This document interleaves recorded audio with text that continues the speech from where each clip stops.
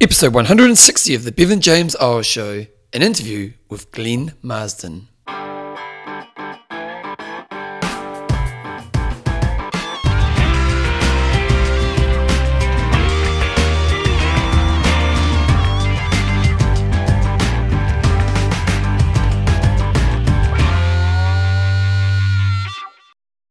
Rightio team, welcome along to episode 160 of the Bevan James Eyles Show, your fortnightly podcast on the behaviours that create a lifetime love of fitness so you can get all the benefits that come alongside it. I'm still on holiday, so I kind of get back for the next episode, so I'm not going to do much of an intro today. I'm going to get pretty much into the main interview on today's show, and I've got an interview with a guy called Glenn Marsden, who's a man I've known for a long time. He actually... Well, you're going to hear the story about how we met at the gym in Christchurch, and then he went on to Australia, and he's a photographer, and he's doing some amazing work using photography around mental health to help people open up and have discussions and work towards good tools. And so he's just got some really, really, really good stuff. He's doing some really good work, and I thought he'd be really cool to get on because A, he's got that fitness angle, and then B, the mental health angle, and actually the start of the conversation kind of just goes where it needs to go, and there's some really good stuff in there, so I think you guys are going to enjoy the interview. So before I put the main interview on, I just want to say a big thank you to all the patrons of the show. If you're to become a patron, what that means is you donate a little bit of your money to the show each time I release a show, and it just supports me in what I'm doing, helps me spread the word. It's really, really great stuff. And these are some of the people who do that: Brittany Mystic McGeechan, Greg the Python Crowley, Luke Mayhem Miller, Pip the Silent Assassin Langford. We've also got Kate, the Perfect One Southern, and then Robbie, the Big Shot Allen. These are all people who donate to the show, so I just want to say a big thank you to those people. If you want to become a patron, just go to my website, bevanjameseyles.com, go on the Patreon page, and it's all pretty obvious from there. Once again, thank you to all the people who are patrons. So we're going to get straight into it right now. Here is my interview with Glenn Marsden.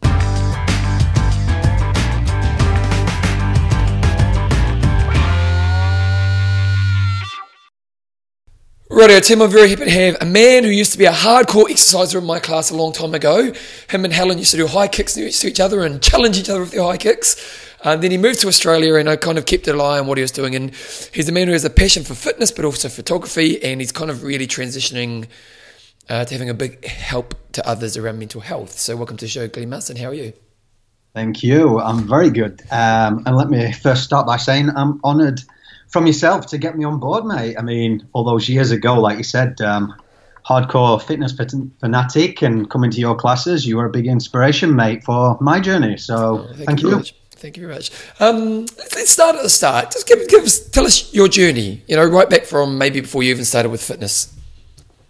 Yeah. So I'd say back in the early days, I found a passion for fitness in my local gym, and then one day I walked into the group fitness studio, and it was a body combat class. So from there it stemmed a passion for fitness, and it just grew and grew, and I found that my passion was more in terms of seeing how the connection was made between the instructor and the participants, and it just made me want to delve into that realm a little bit more. So I found out how to get certified, became certified, and started watching people like yourself on DVDs, and just knew I wanted to make a move to New Zealand to try and find out the mecca of Les Mills. So yeah, I made that transition, moved over to New Zealand, to Christchurch. One day I walked in and saw all these people sat around. See, where I was from, there used to be about 20, 30 people in a class. To New Zealand, there was about 100 odd people just sat around, and then this guy came in full of energy, and literally, this is why I said you actually made an impact on my journey, because you beelined for me. Don't know if you remember it. So it just impressed me that out of all these people, you must have paid that much attention to who was new in your class. And he came and sat on the floor, open posture, started talking to me, finding out a little bit about me, and then went and did your thing on stage. And yeah, it stemmed from there. My passion for fitness just took off, and learned a lot from you. Did a miniature course, I think it was, with yourself, with who else was on there? Dora, Chris, Hannah. Yeah. And then unfortunately my visa ran out, so I hopped over to Australia, continued my fitness career. So that's pretty much how it all started within fitness. But Can I ask a question before we kind of get too far ahead? What gave you the courage or the ability to kind of go, here's my passion. I'm gonna, because you went into it blind. Yeah. You've obviously had established a life in the UK. Because a lot of people out there kind of want to do this but never do. What gave you the courage just to kind of go, you know what, I'm doing it? I think it's something in life that I've found, and obviously from an early age, that I don't settle well. If there's something that I want to do, I'll find a way, and I hope that people can see through the campaign that we may talk about a little later on that I'm a hustler. That if I've got passion for something, I'll go about and I'll find a way to do it. So when I established myself in the UK teaching fitness, it was on a small scale, and I wanted to know how I could reach people a little bit further. And through the impact of seeing you guys on stage on the DVD, I knew that New Zealand was the place that I needed to be. So I found a way, saved as much as I could, and then hopped on a plane and got a year's visa in New Zealand. Wow, that's pretty awesome. Because a lot of people take the safe path, don't they? And we've got to talk about what you've done, but you've got to, in many ways, people, I imagine there's people who look at you now and kind of go, oh, he's so lucky. And it's like, well, he's worked hard and he made choices to give himself these opportunities. And it's really true, isn't it? Yeah, and that's one of the biggest things with the campaigns. I think social media, it's what I wanted to create with the campaign is just an awareness, especially for the younger generation, that pretty much what you see, you're comparing your behind the scenes with people's highlight reels. So you're only going to see the after effect of what people have posted. So you can look at my photography page, you can look at the campaign page or anything and think, wow, this guy's killing it, or he's got a really good life. But what they don't see is I'm working my arse off. Like, I get up at 4 o'clock in the morning just to get my training out of the way, to get home, to make sure that I've got time with the kids before they go to school or childcare. Then I work 10 hours a day at a normal job, and then get home and do editing, have time with the family, go to bed, do the same 6 days a week. Yeah. And it's tiring and I'm tired. Yeah. But I've got a goal in sight of my next stage where I want to take things. Yeah. So I think, if anything, anyone can take away from whatever I'm doing is don't always look at social media and think that they've got the life. Because as we talk about this campaign and you see the public figures and some of the most well-known faces in Australia and New Zealand coming on board, like, they haven't got the ultimate life where people think they have. It's a perception. This is the whole thing in life. We're valuing our self-worth on what we think other people are doing. Yeah, it's dangerous, isn't it? Time and self-development in ourselves. Yeah. So, are you still teaching fitness? I don't. No, 3 years now. So I'm very much still in the fitness space, but cardio went out of the window a little bit. So now it's more getting into the bodybuilding. So what I did find out was, through all the cycle classes and the body combat, was that I was getting really tight pec minors. Yep. And it was kind of funny because with the campaign, as much as it stemmed from losing a friend to suicide, the more it resonated with me, and which you guys wouldn't have known because I never went through it myself when I was back in New Zealand. But around when I was 30, I self-diagnosed myself with body dysmorphia. Oh, wow. So, yeah, so it started stemming probably from social media and comparing myself. Okay. But I spent probably a year or two just hiding it from everyone, checking the mirror constantly, just on perceived flaws, because I couldn't get this aesthetic chest that all these guys seem to be getting, and these big arms, and it just got to a place where I got depressed, and I went to see a doctor in Thailand because we moved to Thailand. He didn't understand what body dysmorphia was because he was a general practitioner. And then it took, I don't know, the grace of God maybe to get us back to Australia when we found some childcare, and I went to see someone there, and the best thing he did was put me with a personal trainer who had suffered body dysmorphia. Okay. And it pretty much stemmed from me doing way too much impact, like a boxer or combat and things, and not strengthening my back. So it's kind of pulling everything forward. And that gave me depression and body dysmorphia, because although I was in the fitness industry, I was seeing a reality or a perceived reality through social media of aesthetics more than taking care of myself and my mental health. Can you talk to us a little bit about what it's like to be in that place? What's the experience of having that? So pretty much it got to a place where, so bearing in mind when we couldn't find childcare in Sydney, it's quite hard. Yeah. So we decided either to move back to the UK or Thailand. First of all, you're going climate, I'll move to Thailand. Yeah. So we made the transition to Thailand, and pretty much it took me away into a brand new culture, no friends that I knew there, and bearing in mind, probably 22 when I left for New Zealand, and I'd made my life in there and then Australia. So it gave me more time to dwell on things. So I'd be in front of the mirror, and my perceived flaw was, because I got tight pec minors, should I say, it was pulling my shoulders forward. Yep. I couldn't get this aesthetic chest. And it was to the point where, now looking back in hindsight, my friends all said they knew there was something, because I used to be obsessed and going, I can't feel my chest. I can't feel it when we're training. And they just used to brush it off and not think it was an issue. But yeah, some days I would literally, I'll explain it as far as to say, I look in the mirror for up to maybe 2 or 3 hours and then go to the gym and hit it on the perceived floor, probably doing more damage by pulling my shoulders more forward, because I was trying to concentrate on hitting the pecs more instead of working out the problem, which was the back. 2 or 3 hours in the mirror, and it nearly split me and my wife up, because she, in all fairness to her, thought it was vanity that I love myself. Okay. Which it certainly isn't. Which you could see why you would see it that way, but yeah, wow. And it's almost, unless you've been through it, it's I can laugh at it now. Yep. But we actually caught up with a friend who we'd not seen for 10 years after we got married, and no one ever knew what happened to him. And then he came back into our lives a couple of months ago. We sat down for dinner, and he was a male model, Kat's best friend, and literally he had said he disappeared. He was suffering body dysmorphia because he was in the modeling industry. And I goes, if we had have known we was both going through it as guys, we could have spoken. But because we're guys and we've got this bravado, we just don't talk. Yeah. And I think what I've taken away from that, and is why people see the authenticity and the passion behind this campaign, is it probably resonates a lot more deeper with me. Yeah. And now I spot it in people in the gym. What did you...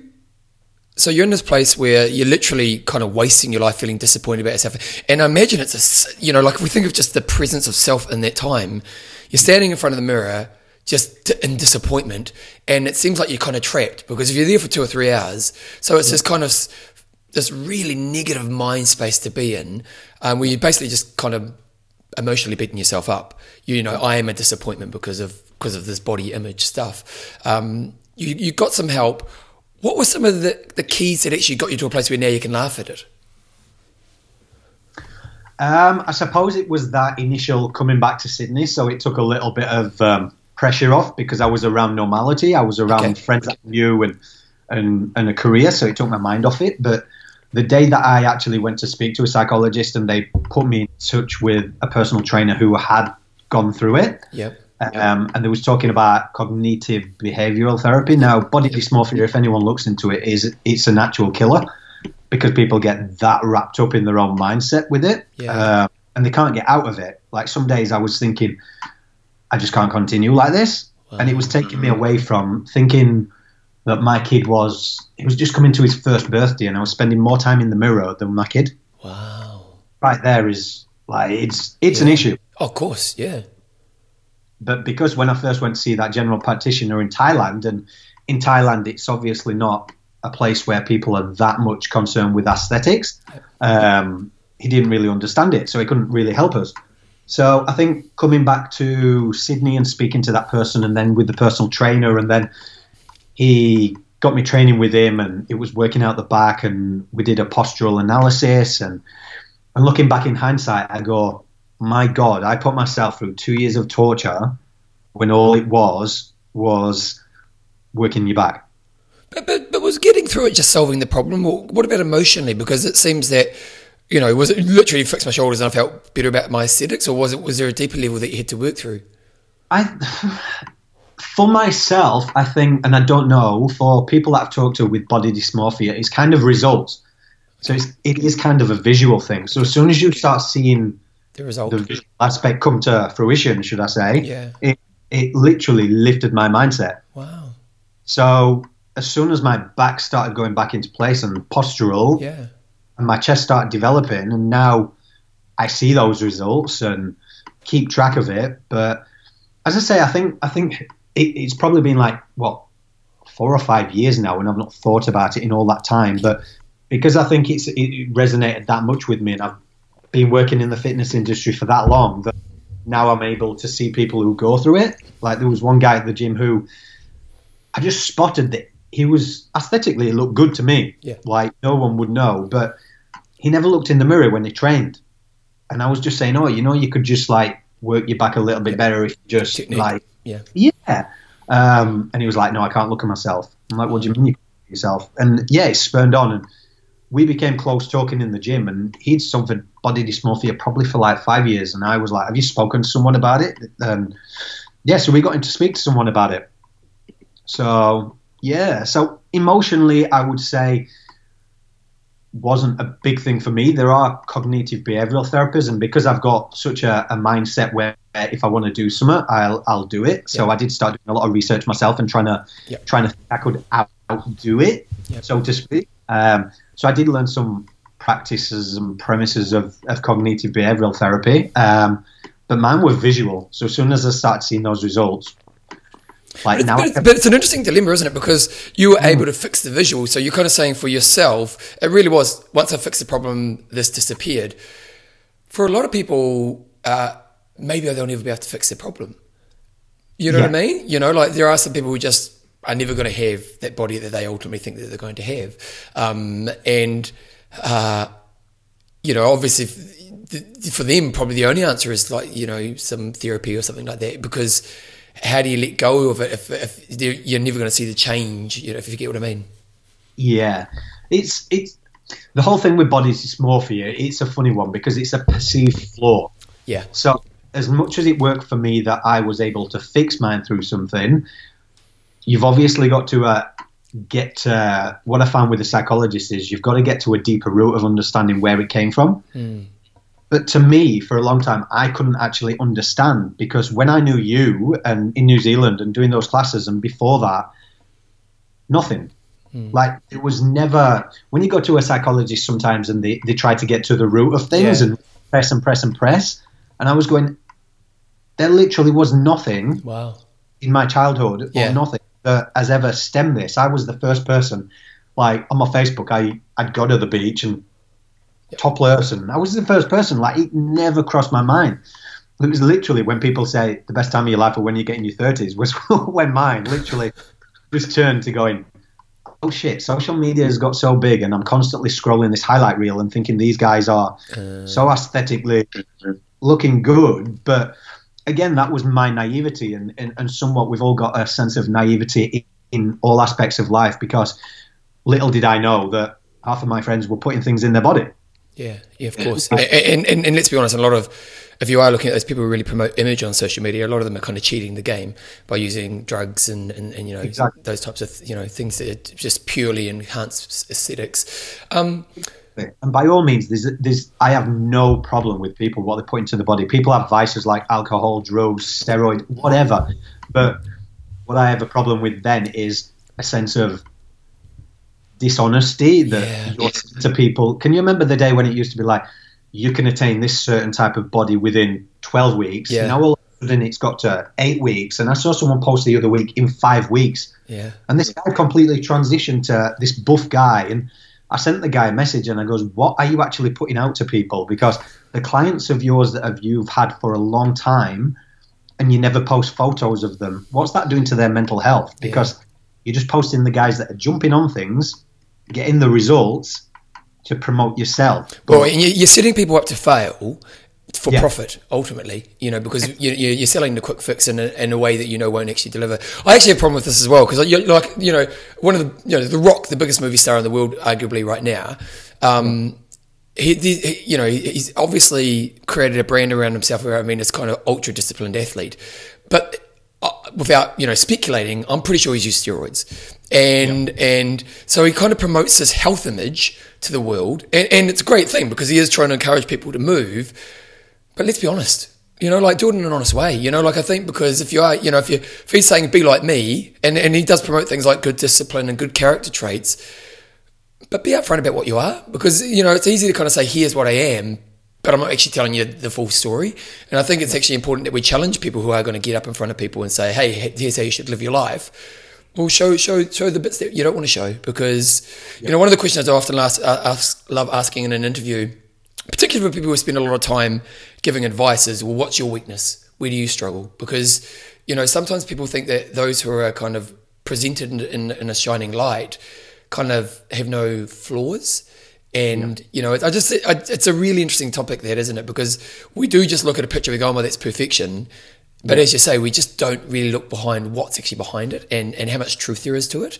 And, you're a photographer, so you know about that. Before we go into your photography stuff, just any tips for those, because you have had a fitness career and, I'm sure you've got some insights. Just for those who are listening to this podcast, what would be some advice that you'd give around kind of having a healthy relationship with exercise in your life at any stage of your life? I would say it's probably one of the biggest things in my life that I'm grateful for. Like, obviously, if you look into like neuroscience research and things like that, it's just basically shown that exercise for the brain is essential. So as much as I am to have a body dysmorphic disorder from looking on social media, that wasn't to say that when I was training that it didn't give me a good attention span, it didn't give me energy. There's immediate effects like serotonin and dopamine and things like that. And I would say for anyone who is thinking about doing it, to just get in there, because not only is the positives what I've just mentioned, but the social aspects, it's an amazing thing to do. That's pretty much what I'd say. Yeah. Okay, so you went to Australia, you kind of had a bit of a fitness career, and on the side you've always had a photography. It was a hobby at first, wasn't it? It was, yeah. I used to do it back in the UK like years ago through school, and then just put the camera down, never picked it up, and then one day I picked it back up, and I was lucky enough to have a friend who was an actress, and then took some photos of her. I suppose it turned from me taking photos of her to then sort of being a creative director and trying to tell a story through it, and said, how about we do something like this? And that's the end of that story, mate. That it just basically took off when people saw the images. But bearing in mind, when people first saw my images, because they were telling a story and they were a little bit darker, they didn't do that well in Australia compared to when I went to America, and people were like, wow, these look like unit stills from movies. Like, you do really well in America. So that's why I kept going back to America and picking it up. And then I think because my images started resonating a lot more through storytelling, the campaign came to fruition. Because I was able to capture something that was a story. So tell us about the campaign. Tell us, what started it, because, lots of these people lots of our listeners won't know much about it. So tell us where it stemmed from, tell us the story. So, as I was saying, probably back to my body dysmorphic disorder back in the day, I probably took my socials off for quite some time, because you're comparing yourself, like I say, to your behind the scenes to everyone's highlight reels. So I took myself off, found myself more productive with work and everything like that. Then, because I'm a photographer, my kids had a camera in the face from day one. So my wife actually told me to turn it back on because she wanted to send some pictures back to her mum.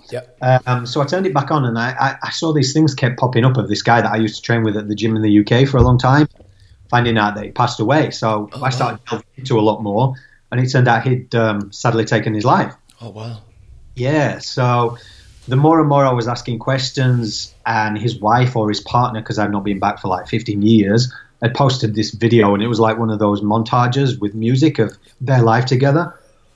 And an interlude came between it of him and his little boy laughing and just that. And it got to me. Yeah. Like, I was in a place one time going, how can I carry on? But each day I'd be thinking, I've got my kid. Like, I couldn't take it that far. But to know that somebody was in such a place that they thought everyone would be better off without them, or his son, to see. Wow. Like, when people say sometimes suicide's selfish, you can look on one side, but if you've never been through it and you just don't know that feeling, I don't think anyone can judge. Yeah, it's so like I've had mild depression at one stage in my life, and it was very much for a short period of time. But to know that place it's like a colour that we haven't seen unless you've been there. Yeah. Until it happens to you, when it takes a grip, it really shows you that the mind is a powerful thing. Yeah. Like, so powerful. Like, you hear about it before you like go through it, and you're like, you have this, well, the stigma basically going, oh, you'll be fine, you'll be all right. But God, when it grips you, it grips you. So through that, I reached out to a friend, and I just had a vision, like probably after about 6 months, because it knocked me around for a bit, and reached out and just said, look, we need to stop this, because I'm telling people about it, and they're saying, oh, they know someone who's committed suicide due to depression or anxiety or things like this, and started looking into research and the stats. And in Australia, it's like 1 in 5 people suffer from mental health issues. Wow. And 65,000 every year literally attempt to take their life. 65,000? 65,000. Wow. It's staggering. The more research and the more I've been working with clinical psychologists, excuse me, you just can't believe it. Yeah. It's getting out of hand. And yes, there's mental health advocates out there, and there's the government that put things in place. But Australia had a big campaign with an old lady with a bunch of flowers. And to me, that doesn't resonate with a younger generation, or excuse me. So I wanted to create something. So the whole concepts I sat down with, thinking, right, how can I make an impact? I'll use the tools of my trade, being photography and film. I want to flip mental health the way we look at it on its head. So social media, everyone's obsessed with social media. But if we look back to the origins, about 2011-12, when Facebook first came out or something, why was it created? The intended purpose was for people to communicate. So let's bring it back to that intended purpose of communicating, but for a positive purpose. Yeah. Like these days, we've seen, like I say, the highlight reels and the narcissistic tendencies, but we're also seeing suicide, and we're also seeing depression and anxiety through universities and that through teenagers because of social media pressure. So to use social media in a way that's for a positive is one. Second is visual mediums, because our kids and ourselves, we're obsessed with pictures or movies, anything that creates and resonates emotion, we can connect. And thirdly, if I'd have simply used everyday people like myself, yes, for a moment you'll listen and move on, but a public figure, someone that we may look up to or aspire to be, or picture putting a video of your favourite rugby player, like from the All Blacks, and put it in a school locker room with all the kids who may be going through something, and someone like Dan Carter opening up and going, guys, I went through depression, but look what I've been able to achieve with the help that I can get. If it sparks that conversation, then that was the whole premise behind it.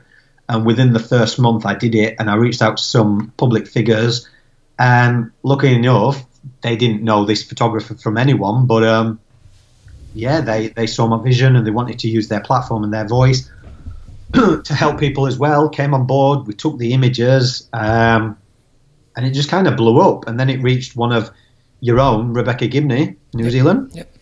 She came on and just opened up and said that in her early days contemplated suicide, and it went all over the magazines, featured on Channel 7, Channel 9, SBS, Sky News, radio, and then just gone from there. Wow.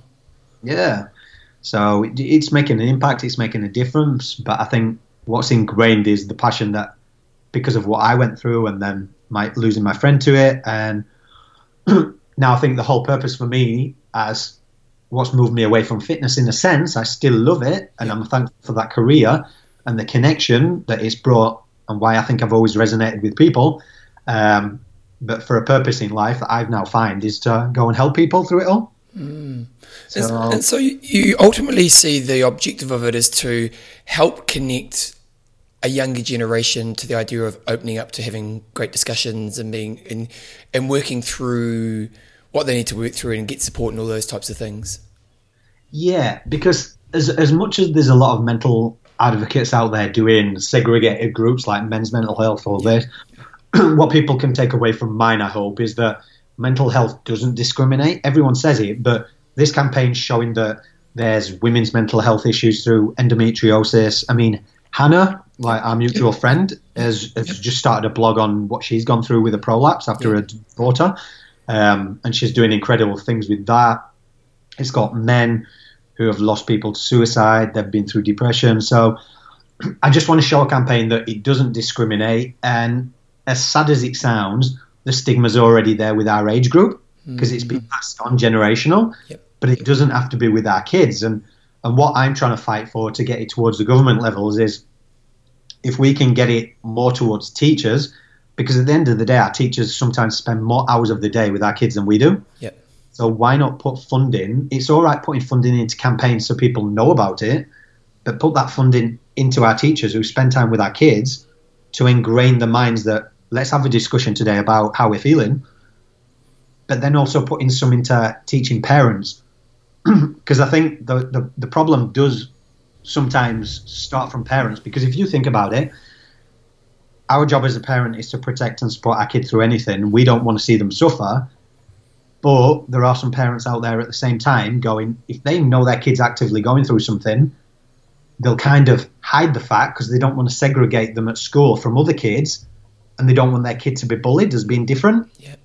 So it's like a no win-win situation. So if we don't integrate it within schools through teachers to teach all the kids to be acceptable of it, how is it ever going to stop? Yeah, there needs to be a shift. Yeah, and it does start with parents talking openly about it, even though we've got the stigma. We don't need to carry that stigma on in the home. We can talk about feelings, and then especially in schools. You know, I imagine now that you're kind of immersed in this world, you're learning a lot around what actually helps. So what are some of the things that you've learned that actually help people to move through this, you know, like these kind of mental struggles that lots of people have? Yeah, I think the main things are, especially with our young ones now, it is removing yourself or limiting your time with social media. I think that's the biggest thing. It's just monitoring time. And it was funny because I was discussing this with a friend last night. Her son's 9 years old and just started asking about Instagram because his friends are on it. And I flipped that on its head and I was like, why don't you say to him, all right, for every week that you don't ask for it, I will put $10 in a bank account. So you're 7 now. You finish school, 16 in some countries, whatever that is. 10 times 52 weeks in a year times 7. Within that whole time, if you don't ask for Instagram, you don't think about it, by the time you're 16, you leave school, you can afford your first car. Whereas the people who are fabricating their life, they can keep fabricating, but you're actually living a reality and you've got no preconceived judgment. So it's kind of deflecting things with your kids in that sort of way, but removing them from social media and yourself, downplaying it. At least phones now are showing you the time usage of how long you're actually active on social media. Sometimes you can see that you've been on it. Some people 15 hours a day out of a 24-hour day. Like, so remove yourself a little bit and find out. Remove yourself from as hard as it can be. Your circle of friends that maybe have negative energy, or put yourself in people where people talk openly about their feelings, or find things. And one of the biggest thing is through the campaign as well, we're saying it a lot more, is if you're going through something as well, there's nothing better to release dopamine and serotonin levels than exercise or helping other people. So go and volunteer, like go and see people who are less fortunate than you, and just take your mind, because you never know. One of my friends said the best things that anyone who has suicide thoughts like she did, or depression, is how she looks at it. Is she goes, what if tomorrow is the best day of my life? And that always kept her going. Okay, nice. So yeah, things like that, just removing the sources that are are leading towards what you're going through. So I think we're also got to start, I'm just kind of thinking as you're talking here, but I think maybe one thing we need to start thinking about with the education of our kids is to teach them to have quite conscious discussions around this idea of different types of connection and what creates a good life. And because there is a little bit of kind of, could we black and white it? Can we say don't have any social media? But it's a drug, man. It's pretty hard, And let's be honest, it ain't just kids. It's the world. Most people, I think, have a guilt around how much time they spend on their phone, and so there's this kind of there's a cost. And so maybe one thing we can also start to do is try to kind of have discussions and educate our kids around the different types of connections you can have in your life. So it is, being in a sporting team is a really good way because you're a group of people working towards the same goal. Being creative with friends with maybe music or a creative hobby or photography or something like that. It's a way where you can express yourself. Having deep conversations is a way where you can actually feel free to express who you are and maybe solve your problems. And maybe if we can talk to kids around this idea of there are lots of ways that we can connect. And social media is, in the right context, has value. And maybe it's, our job as an adult with you is to help you learn the value of all of them and learn the right levels of the ones that maybe can tilt over to the wrong side. Because unfortunately, the tools of the companies who run social media are so strong at keeping us addicted. And more time on their platforms is obviously more profit for them. So they're encouraged to actually, create a more addictive product. And so it's one thing to say, don't do it. But if we can start to educate them, and because to me, it's like, if you can show somebody the value of something and then for them to experience it, then it's easier for them to continue to do it. So if you can kind of say, okay, let's, after a game of sport, let's say your kid does team sport, afterwards you can say, what does it feel like when you're actually just playing with your mates? What does it actually feel like? Yeah. And is that, do you think it's a good thing in your life? And maybe, how often do you think you should probably be doing that in your week?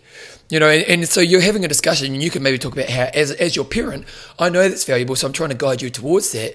But as you go into becoming more independent of your choices in life, these are the kind of things you need to be looking to implement and put in your life. And so we're actually training them to be aware of what actually creates health for them. Yeah. Yeah, because it's we're only at the beginning of this. Yeah. I just there's four main things that I would really suggest, and the first one would be actively recognizing the problem first. So either with your kids or with yourself, recognizing those problems, because if you're validating your self-worth by how many likes you're getting, or you're deleting posts or pictures through your social media because it didn't get enough attention, then that's one. You need to recognize the problem with social media or with any negative kind of environment.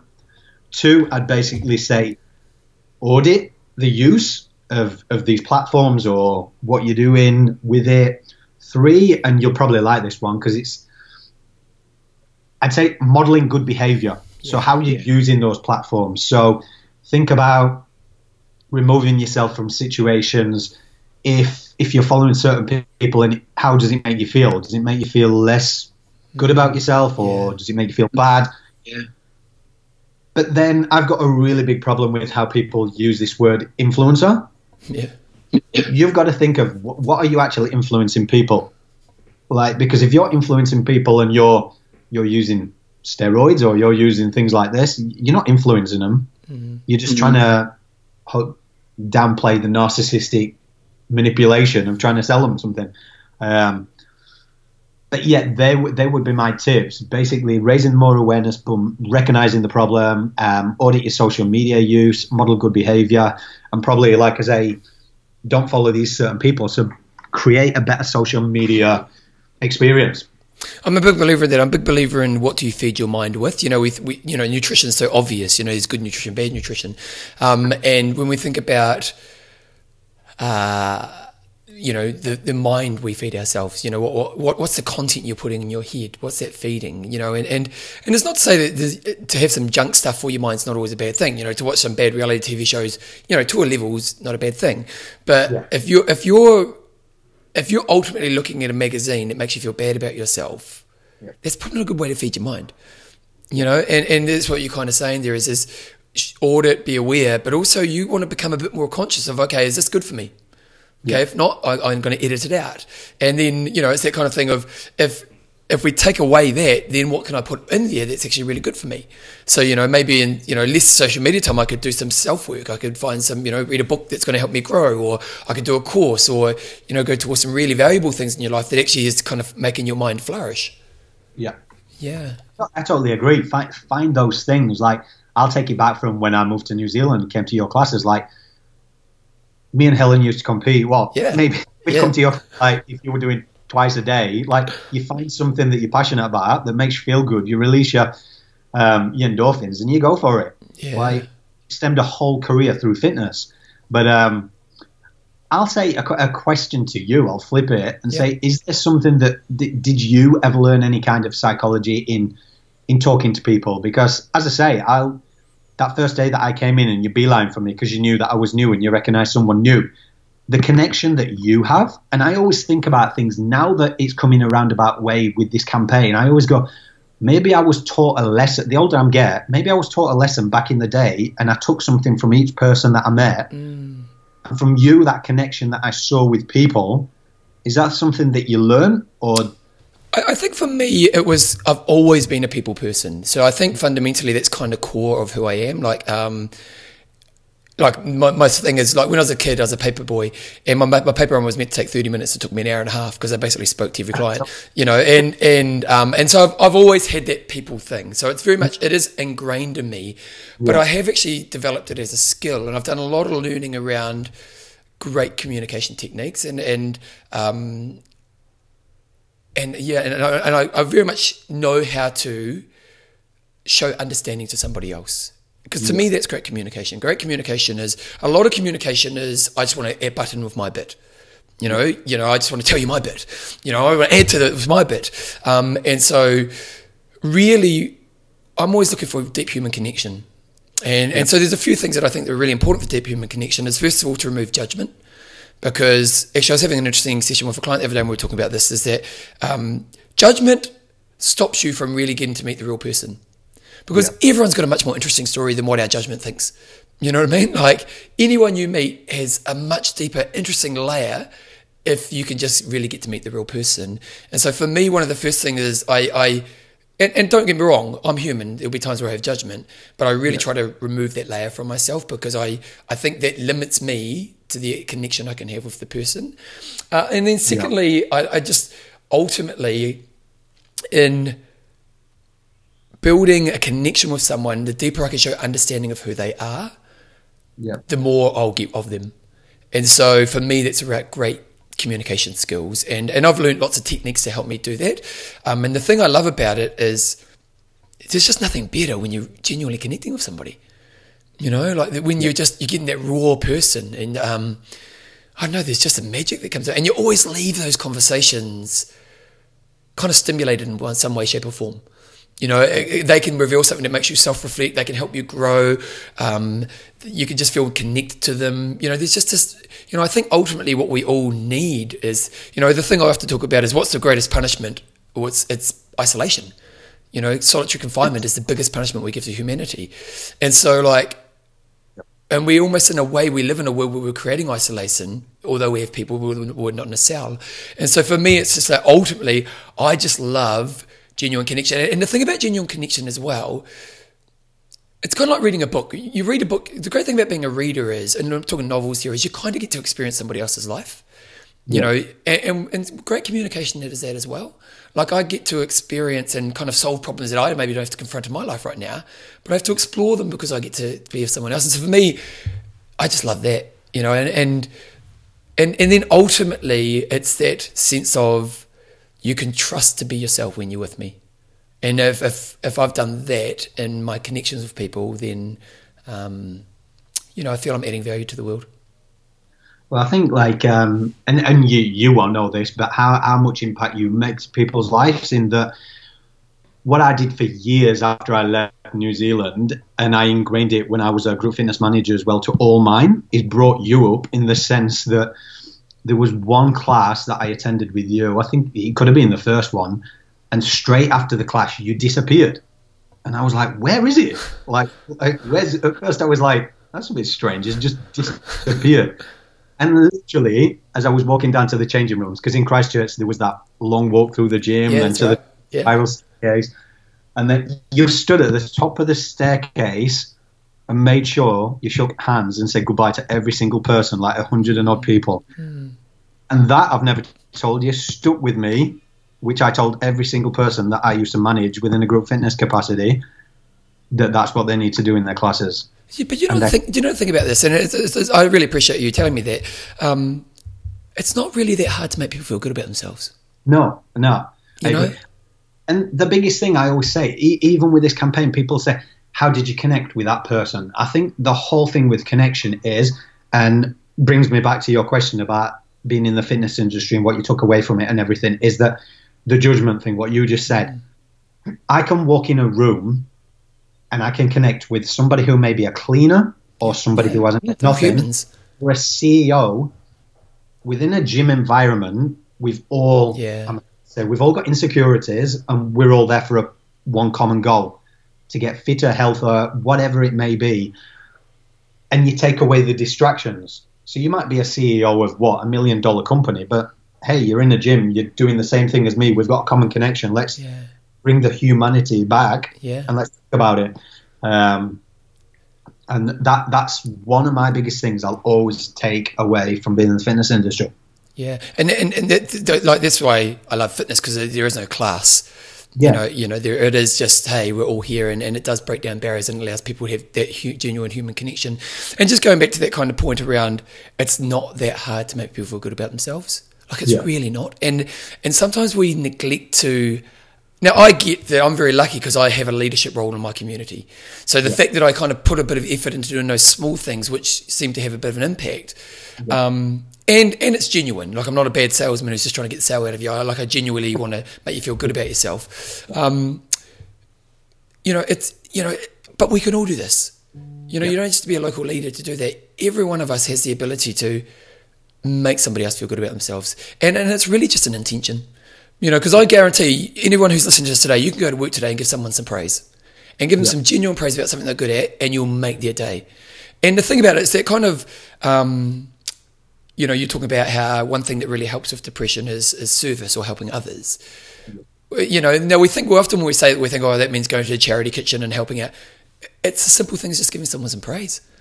True. And then that, so yeah, like it really is just these little things that if we can all help each other be healthier, that's got to be good for us as well. Yeah. Totally. Yeah. Couldn't agree more. And I think what you're doing with the fitness podcast and what you've always done with fitness in the community, it's the main thing for mental health, and it's a big aspect that I've obviously wanted to bring into the campaign. Yeah. I know there's a huge epidemic in New Zealand with suicides, and I got a couple of people on. I got some of the Les Mills guys doing a video support. We'll get you on when I'm over there, mate. But that's the thing, when people have got a platform and voice, and we look up to these sort of people, for them to spark conversation. Yeah, I think that's the main thing. And my last thing I would always say is controversial things sometimes, such as images like this or shows like 13 Reasons Why. Yeah, there was such controversial topics around that. But on the flip side, on a positive, controversy isn't always a bad thing. It got people paying attention, it got people talking, and it got people starting the conversation, because the only reason why it was controversial, I believe, is because it hit home. These things are happening. These things are very real. It's bringing it to the surface. Yeah, it was quite confronting to watch, but it's nothing that's not happening, and the statistics are showing. So I don't believe that the producers of that show, for example, intention wasn't to create an awareness thing. Like, so the people that are complaining and saying, oh, well, it's just giving kids ideas. Well, you've got to think, it may give your kid an idea, but there's something ingrained in your kid to be going through issues that we need to find out what they are before they get to a point, because there's been horror movies, there's been thrillers for years. Like, you can't just give a kid an idea. There's got to be something psychologically. And then how do you actually use this as a resource to open up to better discussions, which helps them to grow? Yeah. What's just lastly, what's the kind of what's the long term with this? What's the vision? Yeah, so the long-term vision is, at the moment, which I'm very grateful for, it's only within its 6 months, and it's growing really fast. I've been offered some opportunities to do some public speaking. Great. Which would be cool, so I can actually get face-to-face in front of people. And I'll announce it on here, we've just put his application to turn it into a foundation. Oh, wow. So we can do more mental health initiatives, and we're taking it back to America. So my last trip to America, we had some incredible meetings, like I said, with Warner Brothers and NBC, and some press opportunities possibly for some bigger names that are coming on board. So if I can take it globally, that's the vision, because at the end of the day, I'm going, hey, this is a little photographer from Yorkshire who followed his passion to make a difference, and look what we can do. And at the end of the day, if I can show people that I started out with nothing and look what I've created, then hey, be grateful for what you do have your affirmations knowing you can do it, work hard, stop trying to look for an easy route to success, because it ain't there unless you win the lottery. Just follow your passion, find out what your passion is, connect with people, do service to other people, and you'll find out you'll have a good life. One thing we haven't done is tell people what the name of the campaign is. Yeah, so it's called Imperfectly Perfect Campaign. Okay. So you can find out more information at imperfectlyperfectcampaign.org. And it goes back to your question when you're talking about no one's perfect. That's the whole concept of the thing. We're all imperfectly perfect. There's a flaw within us all. Yeah. And if we can get the conversation started, then our job's done. Yeah. Hey, thank you so much for your time today. I have been watching your career on the sidelines, and I've been really impressed with the work you've gone and kind of the impact you're having right now. And, obviously there's a big future in front of you in a really important area. So just keep doing what you're doing, mate. Love your work, and keep it up, mate. I appreciate it, mate. Thanks for your time, Bevan, and bringing me on board.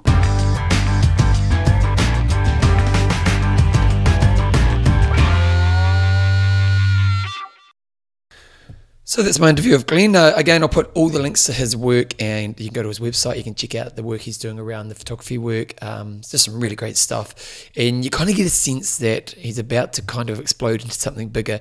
I know he's doing some really powerful work in Australia, but I like the way he is trying to, there is celebrity, and, sometimes celebrity get maybe too much attention. But if you're using it in the right way, then it's a really powerful thing, and that's what I love about what Glenn is doing. So I'll put a link to the show notes, to all his work in the show notes, so you can check that out at bevanjameseyles.com. That's pretty much today's show done and dusted. If you want to become a patron of the Bevan James Eyles Show, please just go to bevanjameseyles.com. You'll see podcast, Patreon. Click on a Patreon link, and it'll just take you through to where you can become a patron. Just big thank you to all the people who do support the show. It really does make a difference. If you want to spread the word about the show, just on social media, if you've got a friend who you just think would get some value out of the work I'm doing on this show, just make sure you send it forward. And I'll be back in a couple of weeks. I'll be back from a holiday. I'm sure I've got, actually, you know what? I've already got ideas for shows, right now. I've got a couple of interesting things recently that have happened, which I really like, and I'm going to do some shows on it. So I've actually recorded this like about 6 weeks ago, but next time on the show, you're going to hear a kind of a Bevan one where I go a little bit deeper in one of those deeper subjects. So as I always say, keep being you. That's me out for this time. I'll see you next time.